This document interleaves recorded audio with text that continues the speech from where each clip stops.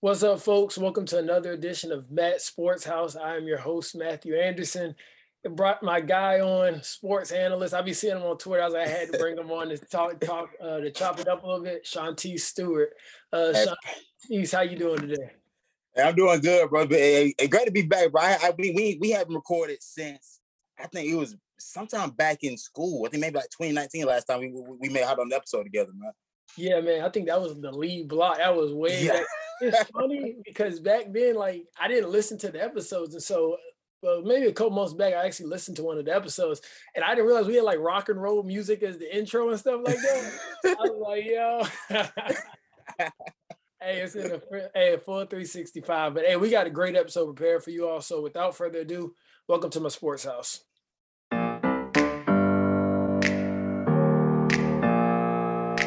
Open up the champagne, pop.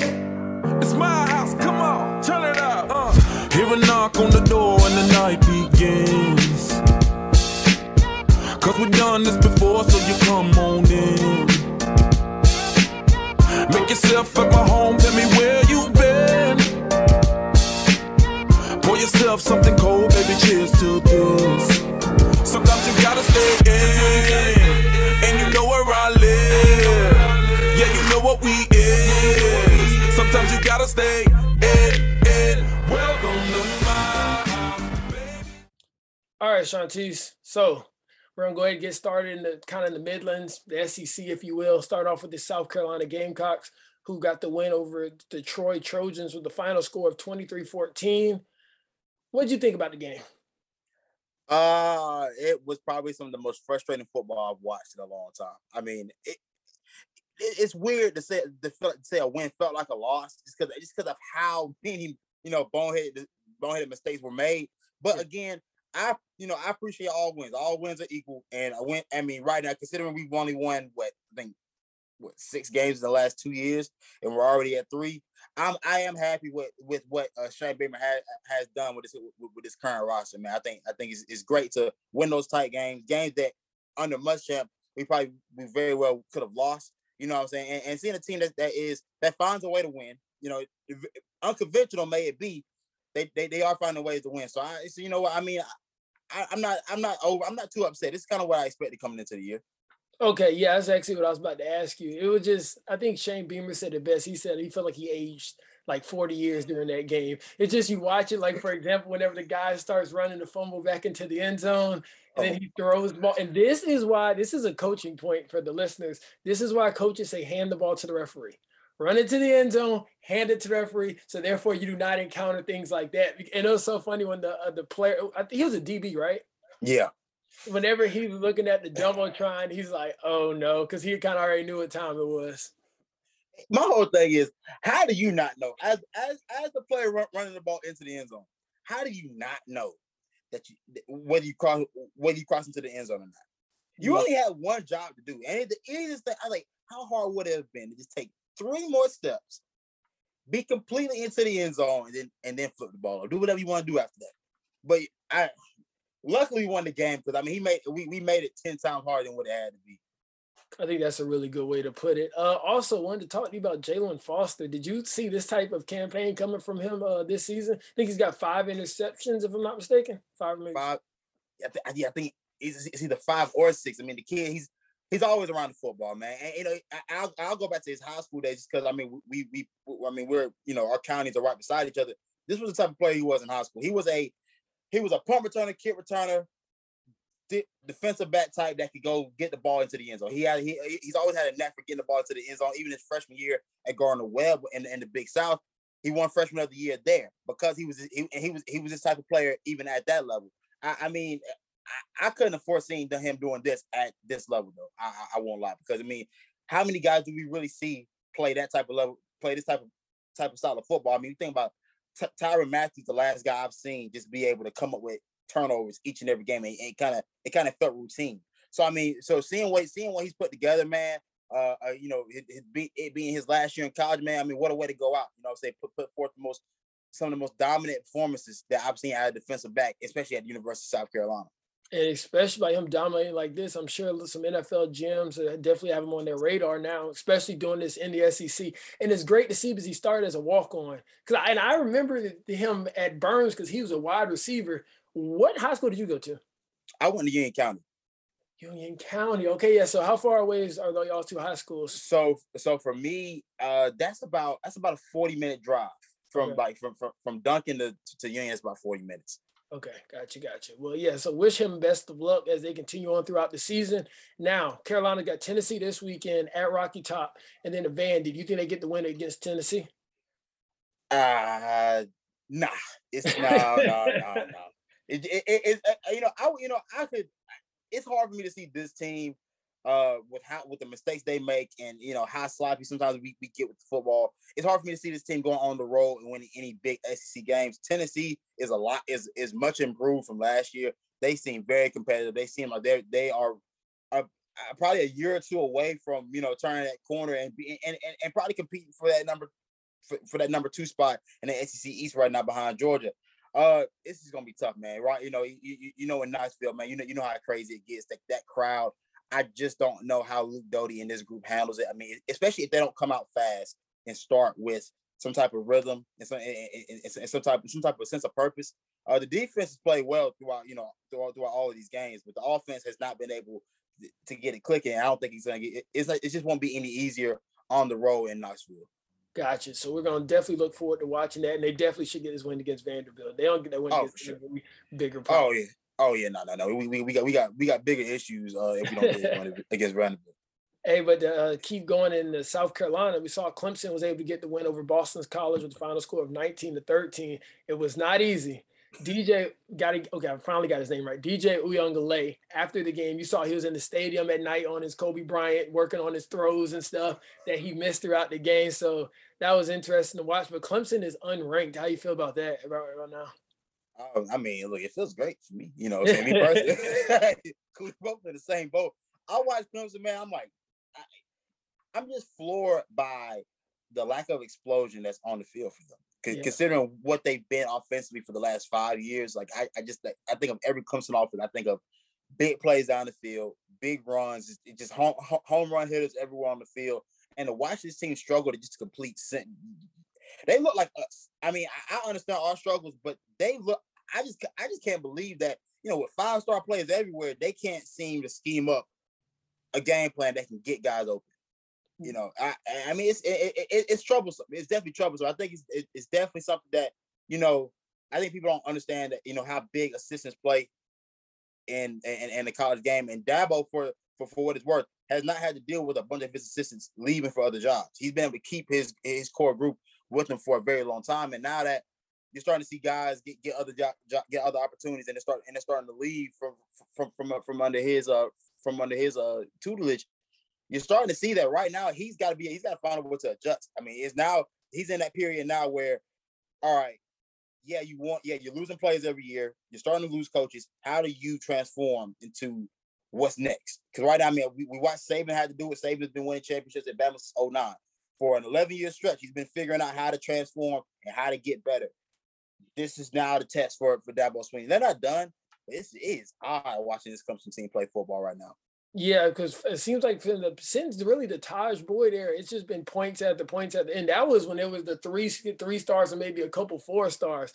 And Yeah. it's also put a lot of pressure under Tony Elliott because the guy, first of all, they look at DJ like, DJ, what's going on? And Tony, it's like, Tony, why can't we get these guys going? Especially like you said, with all the 5-star receivers. And you saw Justin Ross was on the sideline for, I think it was the 3rd and the 4th quarter, at least the 4th for sure. So that might even translate to even less explosive plays because they were kind of looking for him to be the go-to receiver.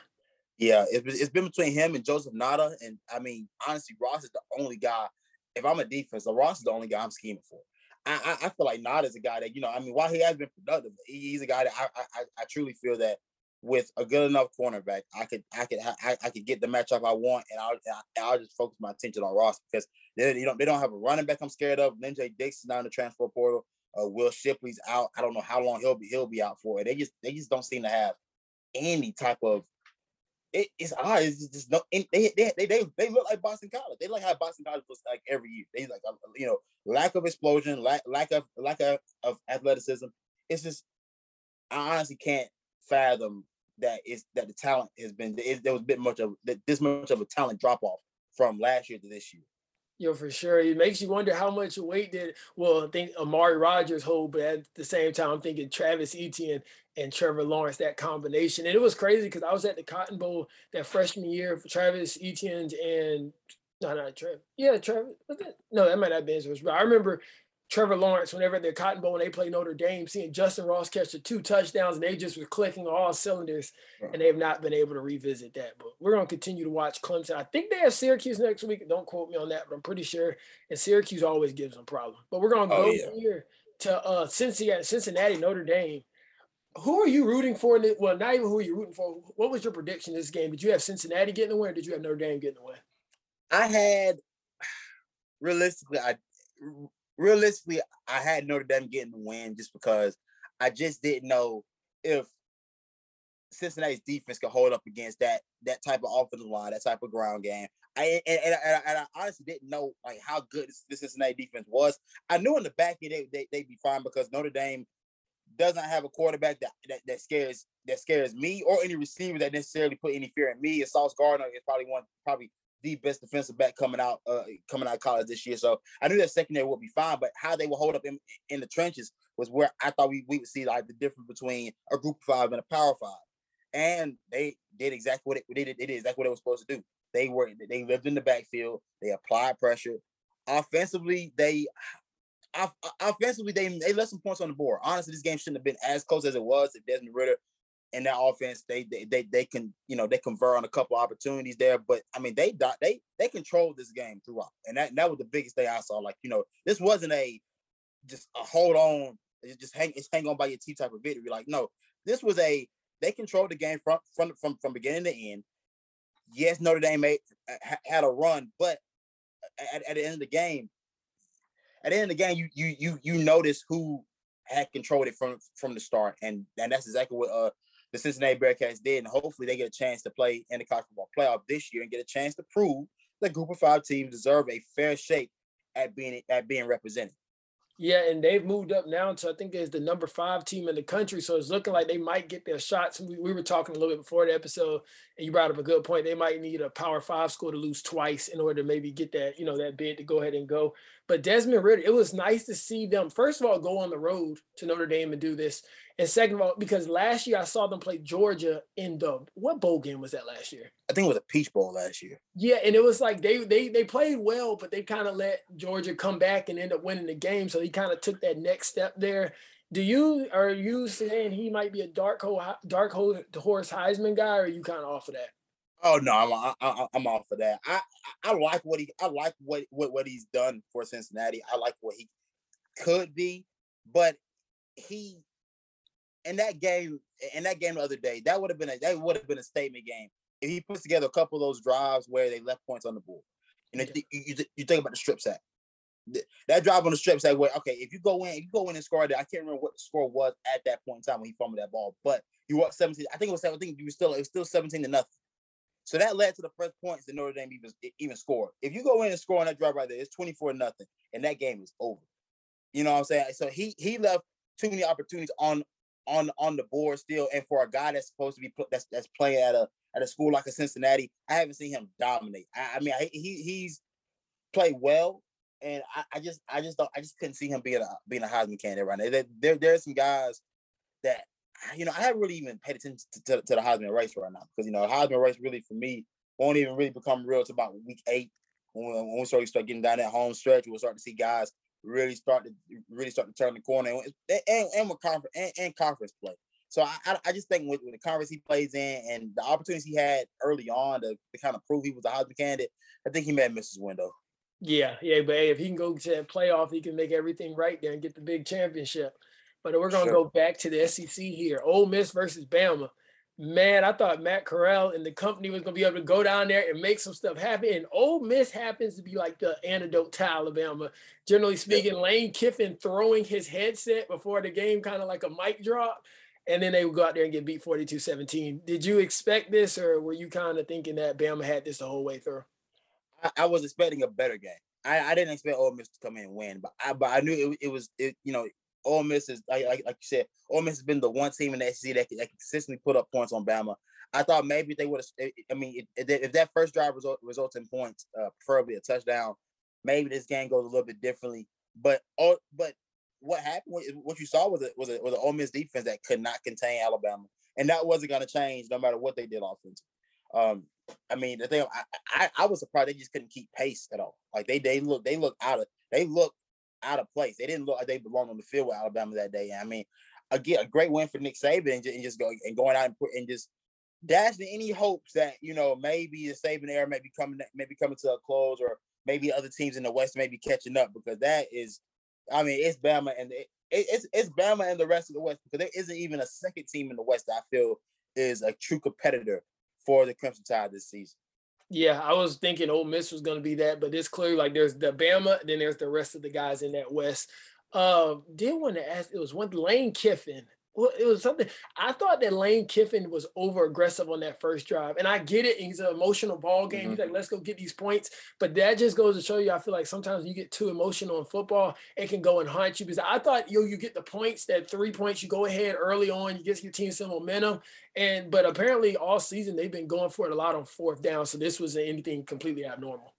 Yeah, I saw that too, and then, I mean, I can understand the perspective of, he probably doesn't feel like his defense could hang with Alabama either. So he probably figured like, we got to score as many points as early as possible just to keep this thing close. A field goal wouldn't have done much for them at that. Seeing how the rest of that half went, the field goal wouldn't have done much. But I mean, I can't go against taking the points. You know what I'm saying? Yeah, I mean, take the points and just see what happens. But again, if you score, I mean, if he scores a touchdown, maybe we're talking about a different outcome. Maybe it's 42-28 instead of 42-21. So I mean, I don't think it would have made much of a difference. But I mean, I can respect a guy that is just willing to go all in for it, man. If that's what you do, and that's the type of code you live by, then by all means, man, do your thing. And like he said, get your popcorn ready. Now, one thing, and that brought me back to Terrell Owens podcast, because I think he always saying get your popcorn ready and stuff. One thing that has surprised me about that team, though, is I think Jameson Williams is receiver number 1, and John Mechie III is receiver like kind of 2. And I just thought that John Mechie was going to slide right into that first role, replacing oh my gosh, what's his name for the Eagles? Heisman Trophy winner from last year. Devontae Smith. Yeah, I just thought he was going to run. But Jameson, I keep saying this because I watch Ohio State. I'm a big Ohio State fan. So Justin Fields, I've just been rocking with him through. And Jameson Williams was, I think, 3 behind Garrett Wilson and Chris Olave. And he comes in, this is where this transfer portal is key. He comes in, becomes a big man on campus, at least at wide receiver at Alabama. And on the defensive side of the ball, Henry To'oTo'o. Yeah. And then Henry is over on every single play. Every single play on defense, he's at the pile. He's knocking somebody down. He's always just hitting somebody last. But what are your thoughts? I mean, I'm just happy the transfer portal exists now, because it's essentially free agency for college kids. Yeah, it's an opportunity for them to be able to take their talents up and leave the same way coaches do. And I mean, like I said, Bama's been able to cash in on Jameson Williams and Henry To'oTo'o. So I mean, like I said, I'm all for the guys getting the opportunity to just go, change colleges the same way coaches change jobs, and get an opportunity to play right away. Exactly. Couldn't agree more. We're going to stay in the SEC here real quickly and just talk about Florida losing to Kentucky 2013. Wasn't really expecting that.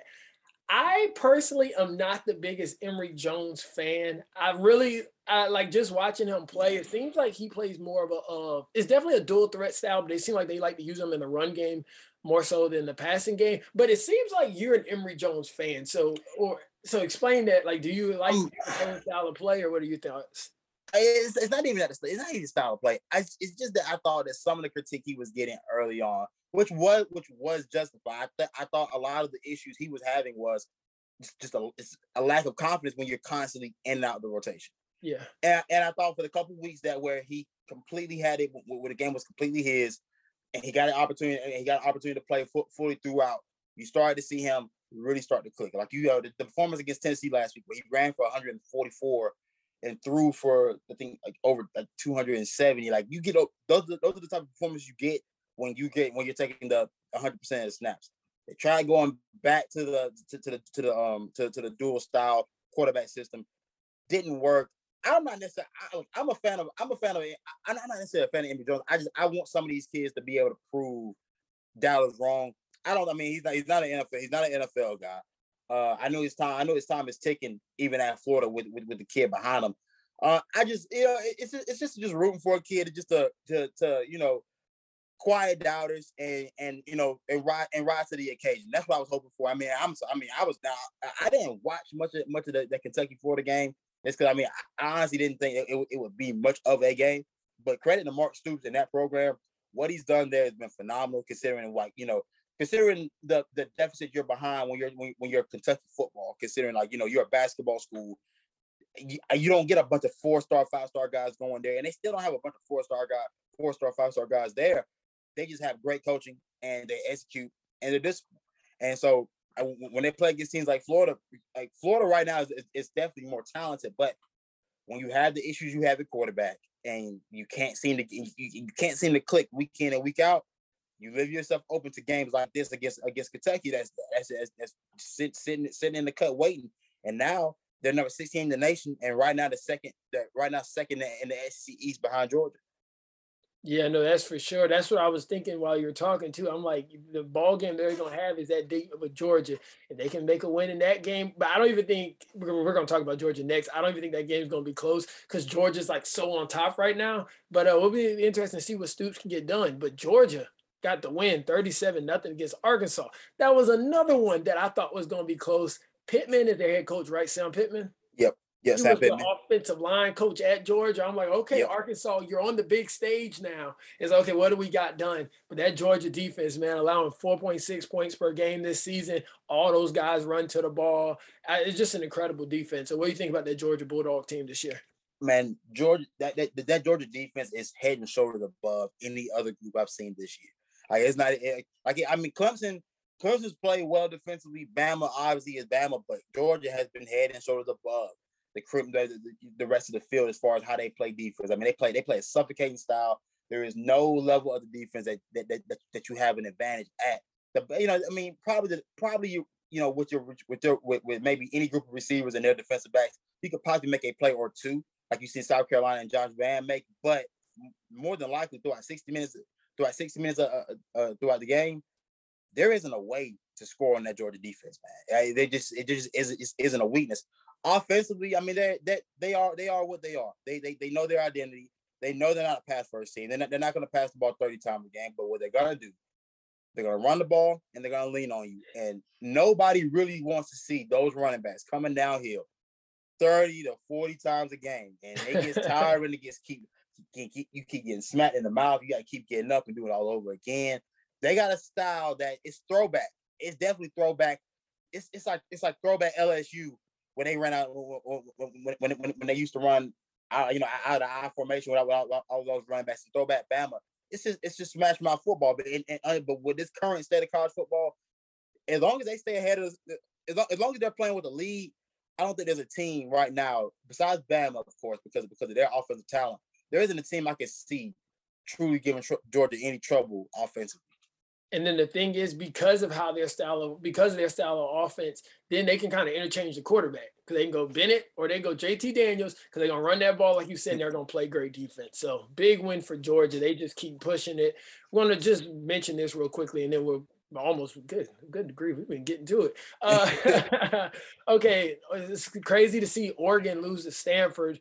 So now I'm thinking in that Pac-12, I don't know if they're still going to get that chance in that playoff. That's going to be something interesting to watch. The final score was 24-31. After, like I said, I'm an Ohio State fan. So after I saw them go and beat, what is their quarterback's name, the Oregon quarterback? I can't remember his name. Oh, man, I'm missing it. It's something Brown. Anthony Brown. I want to say it's Anthony Brown.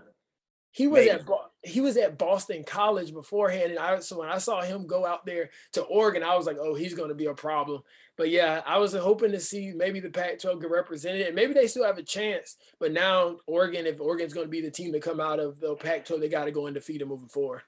Yeah, man. The Pac-12 always has this issue of they just don't have the team to carry the conference, and I talked to one of my guys about this last week, but the Pac-12 is the wild, wild west. You know, you get these night games sometimes. You get these night games sometimes where you get these top-ranked opponents against a team like Stanford, who's well coached, who every week, I mean, they may not have the talent, but they're well coached and they're going to execute. And you see what happens. I haven't really paid much attention to Oregon this year. Even in the Oregon-Ohio State game, I just really didn't think much of either team, honestly, within that matchup. So I wasn't truly a believer in Oregon, but I mean, now looking at this and know how the committee treats the Pac-12, they're on the outside looking in like Cincinnati right now. I'm gonna lie, and maybe a little bit worse off than Cincinnati right now too. They're definitely probably gonna be looking forward to that college football playoff expansion. So hopefully they can finally start getting some dogs in the fight. Want to go here real quick. Well, just gonna say Ohio State beat Rutgers, took care of business, move forward. Right here real quickly to the Big 12. The Oklahoma Sooners escaped against Kansas State. Final score 37-31. It just seems like Oklahoma just does enough. They just do enough every single. But this is another year where I do not want to see them in the playoff because I know they're going to get destroyed and knocked out first game. But it's to the point now where, I mean, Kansas State, okay, to give credit, Kansas State is a program that usually does give Oklahoma trouble. True. So that is one of those in-conference matchups that, you know, that happens every year that you just know it's going to be a dogfight. Oklahoma, they're just a kid that just does enough to get by on the test. They do enough. They don't study much. They're gonna look over the person shoulder next to them. Just to get enough of the answers, just to get by with a C, and it's enough because they're Oklahoma, and nobody wants to say, you know, undefeated Oklahoma team just doesn't deserve to make the playoffs. Nobody really wants to be the one to say it, but I know the committees. If Oklahoma stays undefeated, they're gonna find a way in. Even though I could think of a better. I think 2-loss Florida is a more deserving team than Oklahoma right now before they get into the playoffs. That's how low I think of Oklahoma right now currently. I just don't see. I don't know. It's weird because Spencer Rattler just hasn't been the guy as far as just the efficiency. Just the amount of mistakes he makes. He hasn't been the guy I thought he would be coming into this year, especially for a guy that's being as highly touted as he is, as far as being, you know, a quarterback prospect coming out into the draft this year. I just don't see the. And I don't know. I'm not a big draft guy anyway. I just don't see the translation that he can make into the NFL game. And right now, I haven't seen him dominate the college game as he should with the level of talent that they have at Oklahoma. I'm gonna be honest with you, man. See, last year has such a great quarterback thing between Trevor Lawrence, you had Zach Wilson, Justin Fields, all those guys coming out. This year was Sam Howell, JT Daniels, Spencer Rattler, DJ Uiagalelei, and it's like we don't really see that fit. And they're saying how this might translate to the Deshaun Watson situation. It's like they're coming out of this draft, whoever was going to maybe try to trade for him is like, y'all may have to give us a little bit more now because this next coming out this draft, these guys have a lot more questions surrounding them.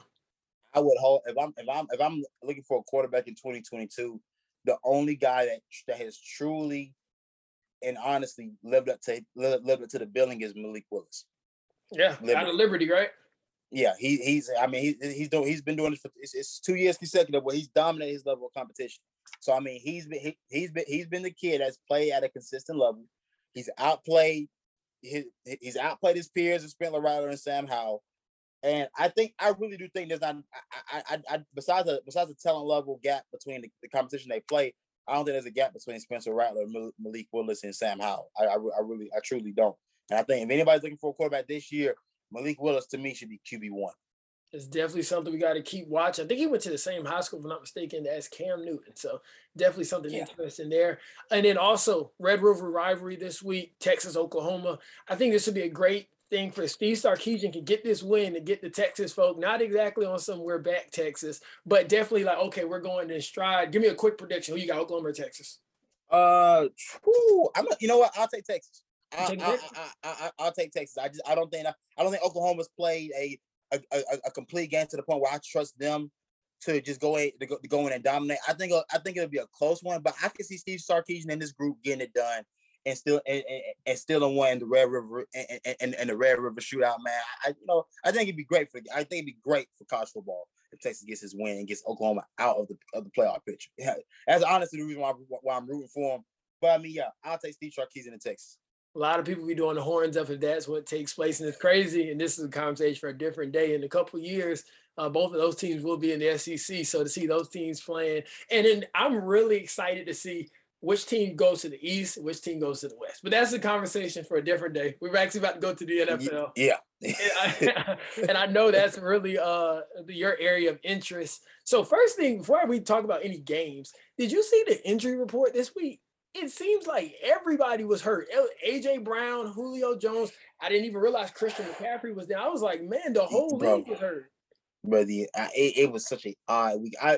The Titans injury report was just, it's like honestly, as a fan, I probably wouldn't even watch the game.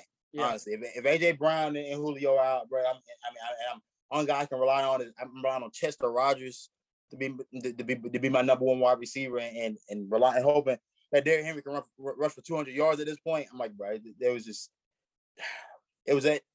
a long day for a lot of teams, my team included. So yeah. Oh, we going there. That's the first game we going to. Panthers lose to the Cowboys. The final score 36-28. 14-13 score early in the third. Yeah. Sam Darnold seems to be able to do what he needs to do. I was thoroughly impressed with DJ Moore. 8 receptions, 113 yards, 2 touchdowns. But the Cowboys were just able to get the job done. What were your thoughts on the game? Thoughts were, I picked the Cowboys to win, so I wasn't surprised by Carolina losing. I was disappointed in our defense, especially the defensive line specifically. Just being tight as this group that's supposed to be able to stop the run, get after the passer. They didn't neither yesterday, and it was just one of those things where it was a wake up call for Carolina because you get a chance to see what does it take to be an elite team in the NFL, and you saw it yesterday. Whereas the Cowboys' offensive line just dominated. The interior offensive line just able to move Derrick Brown and Daquan Jones off the ball. They ran the ball at will yesterday. I mean, and I knew coming into that game, Dallas is now 27-0 when they run the ball more than they pass it with Dak Prescott at quarterback. It's the perfect formula. Zeke ran for 140 yards yesterday. Tony Pollard ran for 67 on just 10 carries. So they got everything they wanted from their offensive line. And Dak Prescott, with the efficiency he showed, going 14-22, 4 touchdown passes for only 188 yards, is just they just did everything they wanted to do in that game. And so it shows you there is a gap. There is a gap between the good teams, the great teams, and the elite teams. And Dallas right now is budding on being an elite team with how they play. They play complementary football, and the type of style that they use can carry you into December and January and get you to a Lombardi Trophy. I think it was also the perfect year for them to do the Hard Knocks this year because it seems like we did you take a look at Hard Knocks this year? I peeked the first couple episodes. It feels like we know these guys. Like I feel like I know Zeke. I feel like I know Dak.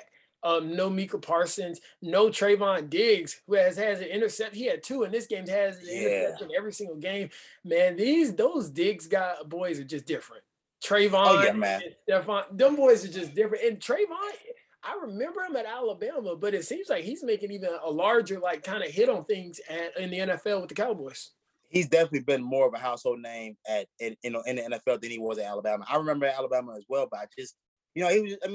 Alabama. He's just another run-of-the-mill Alabama defensive back. We know they're good. We know they're 5 stars.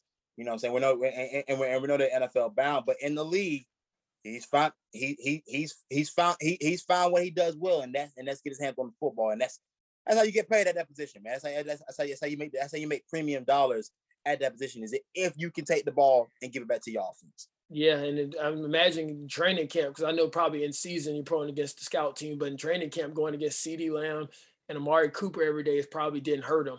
That competitive nature, especially with Amari being one of the best route runners in the league. But we're going to keep going to one of the toughest divisions in the NFL. You got the NFC West. We want to talk about this Cardinals-Rams game. 37-20 was the final score, with the Cardinals taking the win. The Cardinals were up at one point 34-13. What makes Kyler Murray so dominant, do you believe? Do you think it's the weapons? You think he's just an all-out winner? Or what do you think makes him such a good player? I think it's just him. It's just the type of style he was an accomplished passer coming into the league, and I think everybody was. I was pleased to see how well he transitioned into the passing game early on in his career. What he's figured out is he's figured out how to manipulate the game, like how all the great running quarterbacks do. He can manipulate the game to the same effect that Russell Wilson manipulates the game, especially during Russell Wilson's, like, I wouldn't say prime because he's still in it, but in those, in those years of the Legion of Boom where he really wasn't necessarily the guy yet, but when it came down to those big moments, he can make the plays. Kyler Murray he's figured it out. He's figured it out as a passer. He's figured it out as a runner, and and the weapons now. I mean, think about D-Hop, Rondell Moore, Christian Kirk, AJ Green. He has no shortage of weapons to be able to get the ball to, and now the defense is playing better now. Yeah. I think that's a lot of what's happening. As long as he stays healthy, because the biggest thing that's hurt this Arizona team, especially last year, was that Kyler Murray got hurt. Yeah. And they started out fast last year, but once he got hurt, the offense just never. I mean, the quarterback run game was gone, and what he's been able to do is stay healthy. The defenses play better, and the weapons are the weapons. Right now, I mean. You think about what they did to the Rams. We were just talking about the Rams being the cream of the crop of the NFC last week after beating Tampa. And it's just one of those things where I implore people to just understand that this is a week-to-week league. Things happen week to week, and my team will start to have the best defense in the league. We get smacked 36-28.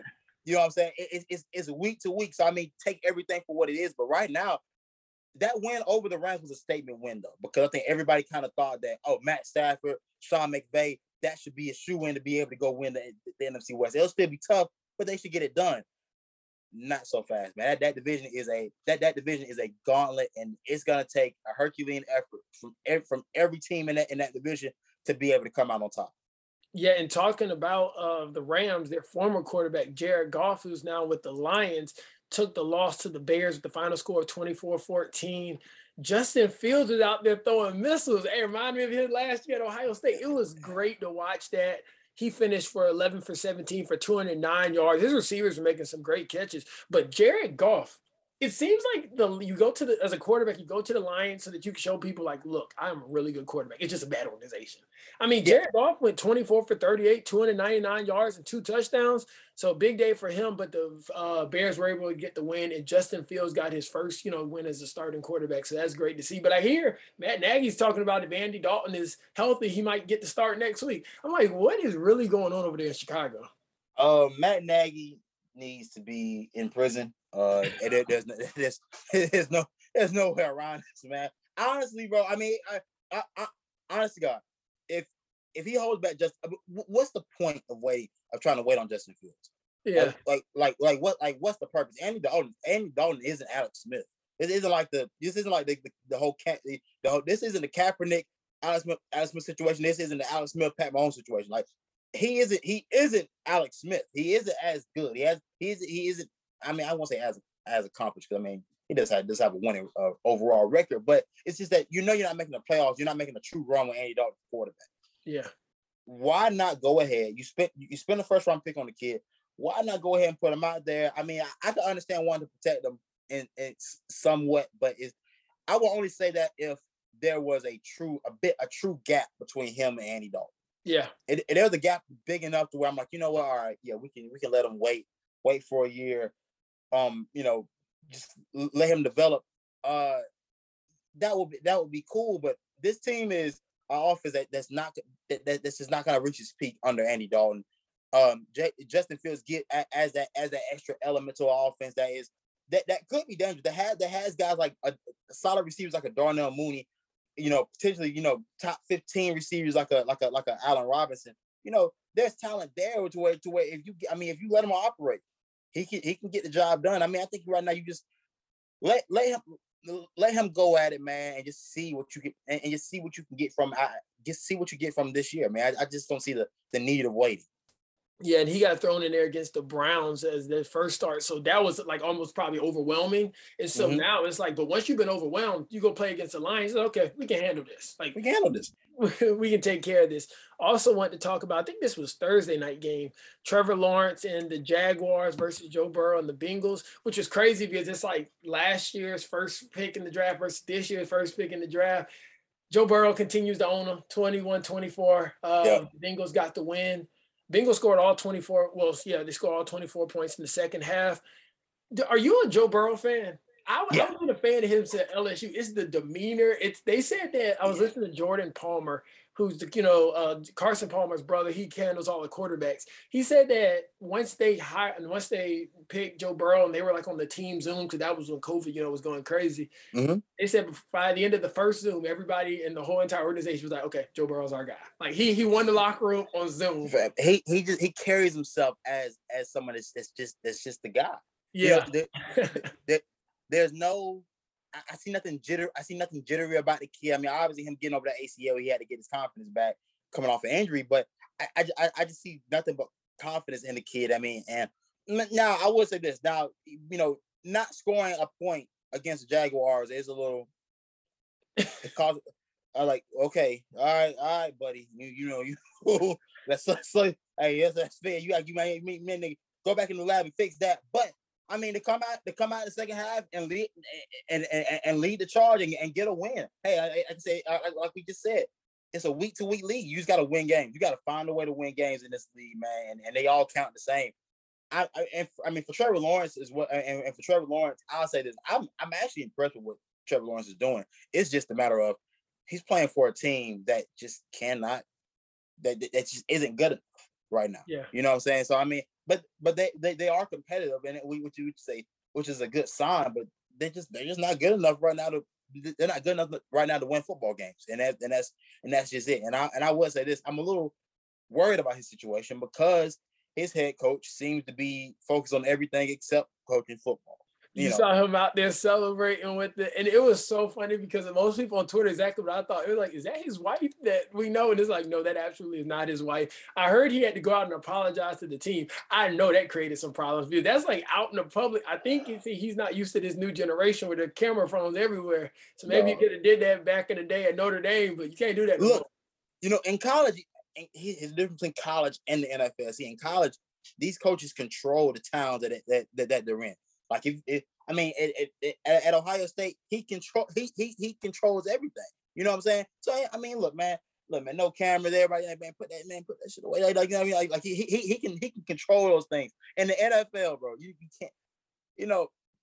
Oh my God! I caught a lot of flack from a certain somebody about Urban Meyer. You know what I'm saying? Yeah, because I ain't heard from him in a few weeks, man. I ain't gonna lie. I've not heard much.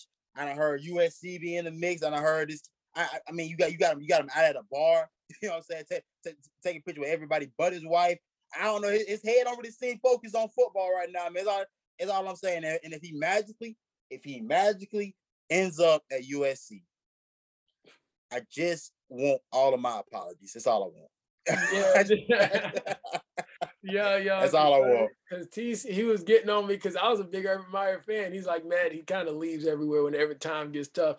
I'm like, yeah, whatever. But I hope he gets that job at USC. I really do want him to go get that job at USC. It's better. It's so much better for the sport if he's at USC. I mean, being good at Jacksonville, bro, is think about Jacksonville, Mark. Who really cares if he's good at Jacksonville? Yeah. Like, I honestly could care less, and it's probably a more qualified coach that could coach Trevor Lawrence that's going to be willing to stay. Good point. You know what I'm saying? If you're Trevor Lawrence, you can't have you. If I'm Trevor Lawrence, I'm upset because this is supposed to be my head coach. This is supposed to be the guy that's supposed to be helping me, enter and learn how to master this NFL game. And this is what we're doing. Yeah. That's a good point. This is what we're doing. I'm like, bro, if I'm Trevor Lawrence, I definitely want to see. If I was him, I definitely want a younger coach to be able to, younger coach is going to be willing to stick it out and stay. You know what I mean? Shoot, maybe even a Joe Brady. I mean, everybody he got a lot of interviews last year. I mean, maybe even a Joe Brady, a guy that is just as young as Trevor Lawrence, that will be willing to stick it out in that space and possibly help him grow into a great quarterback. That's definitely something to watch for especially Brady's success with Darnold coming this year. It's definitely something to check that out. Sure. Last but not least, we're kind of talking about another NFL battle. Yeah, Tom Brady back in, Gillette Stadium against Mac Jones. 1917 was the final score. Were you impressed with Mac Jones' performance? Yes, yeah. I'm not a big fan of check down football necessarily, but I mean it is effective, and especially with the weather conditions last night. he did play a good game. I watched him put together a couple touchdown drives, something he hasn't done very often this year, and he looked poised. It's just there's a next step. I don't know what the next step is for Matt Jones because this was because he is supposed to be the most NFL ready prospect that came out last year. So I'm like, that tells me one or two things. Either he's already hit his ceiling and this is it, or is there somewhere else for him? Is there another level for him to reach? I am kind of worried about that, but again, he plays well enough to keep this team in ball games. Give credit to that Patriots defense as well. They played a great game last night against Tom Brady. Made him work for everything he got. They put the pressure on him. Things that you have to do. It was definitely. I could definitely tell I was watching a chess match last night. I definitely tell I was watching two guys that knew each other very well. So New England not getting blown out didn't necessarily surprise me. And Tom Brady struggling against that Patriots defense didn't surprise me either. Just because you have two two guys who are probably the greatest minds of this game at quarterback and a head coach who are just battling it out. And that's what we got to see last night. And it doesn't make for the most exciting football to watch, but you can definitely. But if you're a true football fan, you can just tell like these two guys are just tit for tat. They know each other so well. So so it coming down to a field goal and just it coming out to just a few feet away from being a victory for the Patriots makes all the sense in the world to me. Yeah, you could definitely appreciate the greatness out there. It's just a chess match. It's like, okay, he makes this move, so we're going to move in this direction. And another thing I noticed, man, Leonard Fournette is huge. I swear, I was looking at Leonard Fournette. I'm like, that's got to be the fullback. It's like, that's him. But then he's out here cutting like he's a slot receiver. That dude is huge. And it just goes to show you how big a dudes are in the NFL. Because you got guys bringing them down like a defensive back, go make the tackle Leonard Fournette. And it's like, how in the world is this happening? So, and then with all the injuries I noticed, it's like, it just goes to show you how many guys can play in the NFL. They call somebody up out of free agent. He gets put in the game. Richard Sherman was back out there. Yeah, exactly. Yeah, bro. I mean, not the greatest showing from my guy Richard, but again, to get called up just last week and you're being asked that, hey, you're gonna have to start every snap. That's crazy. You gotta play every snap. I mean, it's a tough ask, and he did enough. That's what did impress me though about Matt Jones, that he wasn't afraid to attack Richard Sherman. Now I think if you face the Richard Sherman that may have been there for about 3 or 4 weeks, I don't know if you still want to go after that matchup. But to have the gumption to go say, hey, look, man, I got the matchup I want. I don't care if it's Richard Sherman. I'm still gonna attack it, and they attacked it well. Yeah, no, definitely was ready. You could definitely tell this guy has been well studied, and it seems like he has nothing but positive reviews coming out of Mac Jones out of Alabama. They've shown to be proven. Also, but last thing I'm going to ask you NFL wise, and I just do usually like a little bit of high school football, just mention the team or so. But do you think Cam Newton gets signed before the end of this year? No, absolutely not. That's over with, man. If it was going to happen, I'm thinking about teams the only team that will probably look into signing him would have to be potential playoff bubble teams, and all of those teams now are 1-3. Miami 1-3, the Pittsburgh Steelers are 1-3. Those would have been the best options. Washington just got to win over the Falcons yesterday, so even they're still in the mix. So I don't think they're gonna mess with the formula that they have right now, even though Cam is the better option for a team like that, and for a team that he will be familiar with the system. It will be seamless for him to come in there and get into the system and play with those weapons. I just don't see it happening, man. I think Cam has just been. I don't know what the narrative amongst GMs and coaches are about Cam, but whatever it is, I mean, it must be real. I mean, they must feel like he'll be a distraction. They must feel like they have to do. They might have to do too many things. They have to acquiesce to his style of play, and they may not just be willing to deal with it. Even though I think he is a guy that could definitely help out certain teams. Like I think Washington, for example, I think will be a contender for the NFC East, a true contender for the East if Cam was their quarterback. I don't think you can truly contend for the East with Taylor Heineke and with how Dallas is playing. Pittsburgh is a team that I think could potentially scrap their way into the playoffs if they had Cam Newton, but you can't do it with a Big Ben whose arm is shot, and with Dwayne Haskins and Mason Rudolph as your backups. You don't have a shot really to make any push. And for Miami, you have a playoff roster. I mean, you went 11-5 last year, and yet you haven't made a call. And that division that you're in right now actually isn't too far away. You're not that far away from having a chance to compete in it, but you need something to help that offense become more sustainable throughout the course of games. But I mean, those teams haven't made the call yet. They've waited. To me, they just accepted the fact that they are going to roll with whoever they have, and that's just going to be that. I mean, Cam deserves another shot. I think he can still play at a level that can get you into the playoffs. I think this Patriots roster currently wouldn't be 1-3 if Cam Newton was quarterback. That's very good point. Very good point. So I mean, in my mind, I'm just looking at teams. I'm just saying, like, I mean, if you're not in the business of winning football games, then why are you here? Just, I mean, if we're worried about narratives, I mean, you talk about a guy that's been noted as being a great teammate and among most of the guys he's played with. Obviously, everybody won't have the same sentiment, but I haven't seen the complaints that people make about Cam amongst his peers. You know what I'm saying? So I mean, it's an odd situation, but I mean, it kind of is what it is right now. It shows you how this league goes, and it just keeps going. It keeps going. Yeah.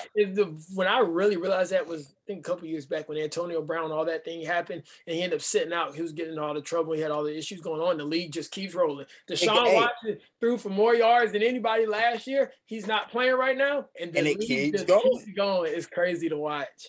Yeah, but, it's a tough game, man. The NFL stands for not for long for a reason. There you go. And y'all, and just for some high school football, the Lower Richland Diamond Hornets, which is the local team around here, is 5-1. They have Mid Carolina this week, so we'll see if they can continue the winning going.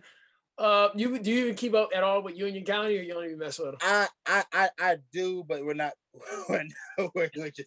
just not very good this year. So it just kind of is what it is. I think right now we're currently 0-4. We've lost all, but we've won all of them. All 3 of the 4 losses have been 1-score losses. So it's been one of those things where, it's just one of those years, man. We've had a nice 3-year run of making it deep into the playoffs, and sometimes it's how the cookie crumbles sometimes. Did Shy Smith go to your high school? Yeah. Me and Shy played together his freshman and sophomore year. Was he like that, or like? Oh yeah, we knew from the time he got there. Honest God, he wasn't even out of middle school yet. We had a spring practice, and our spring practice we bring the middle schoolers, the rising 9th graders, they get to come practice with us.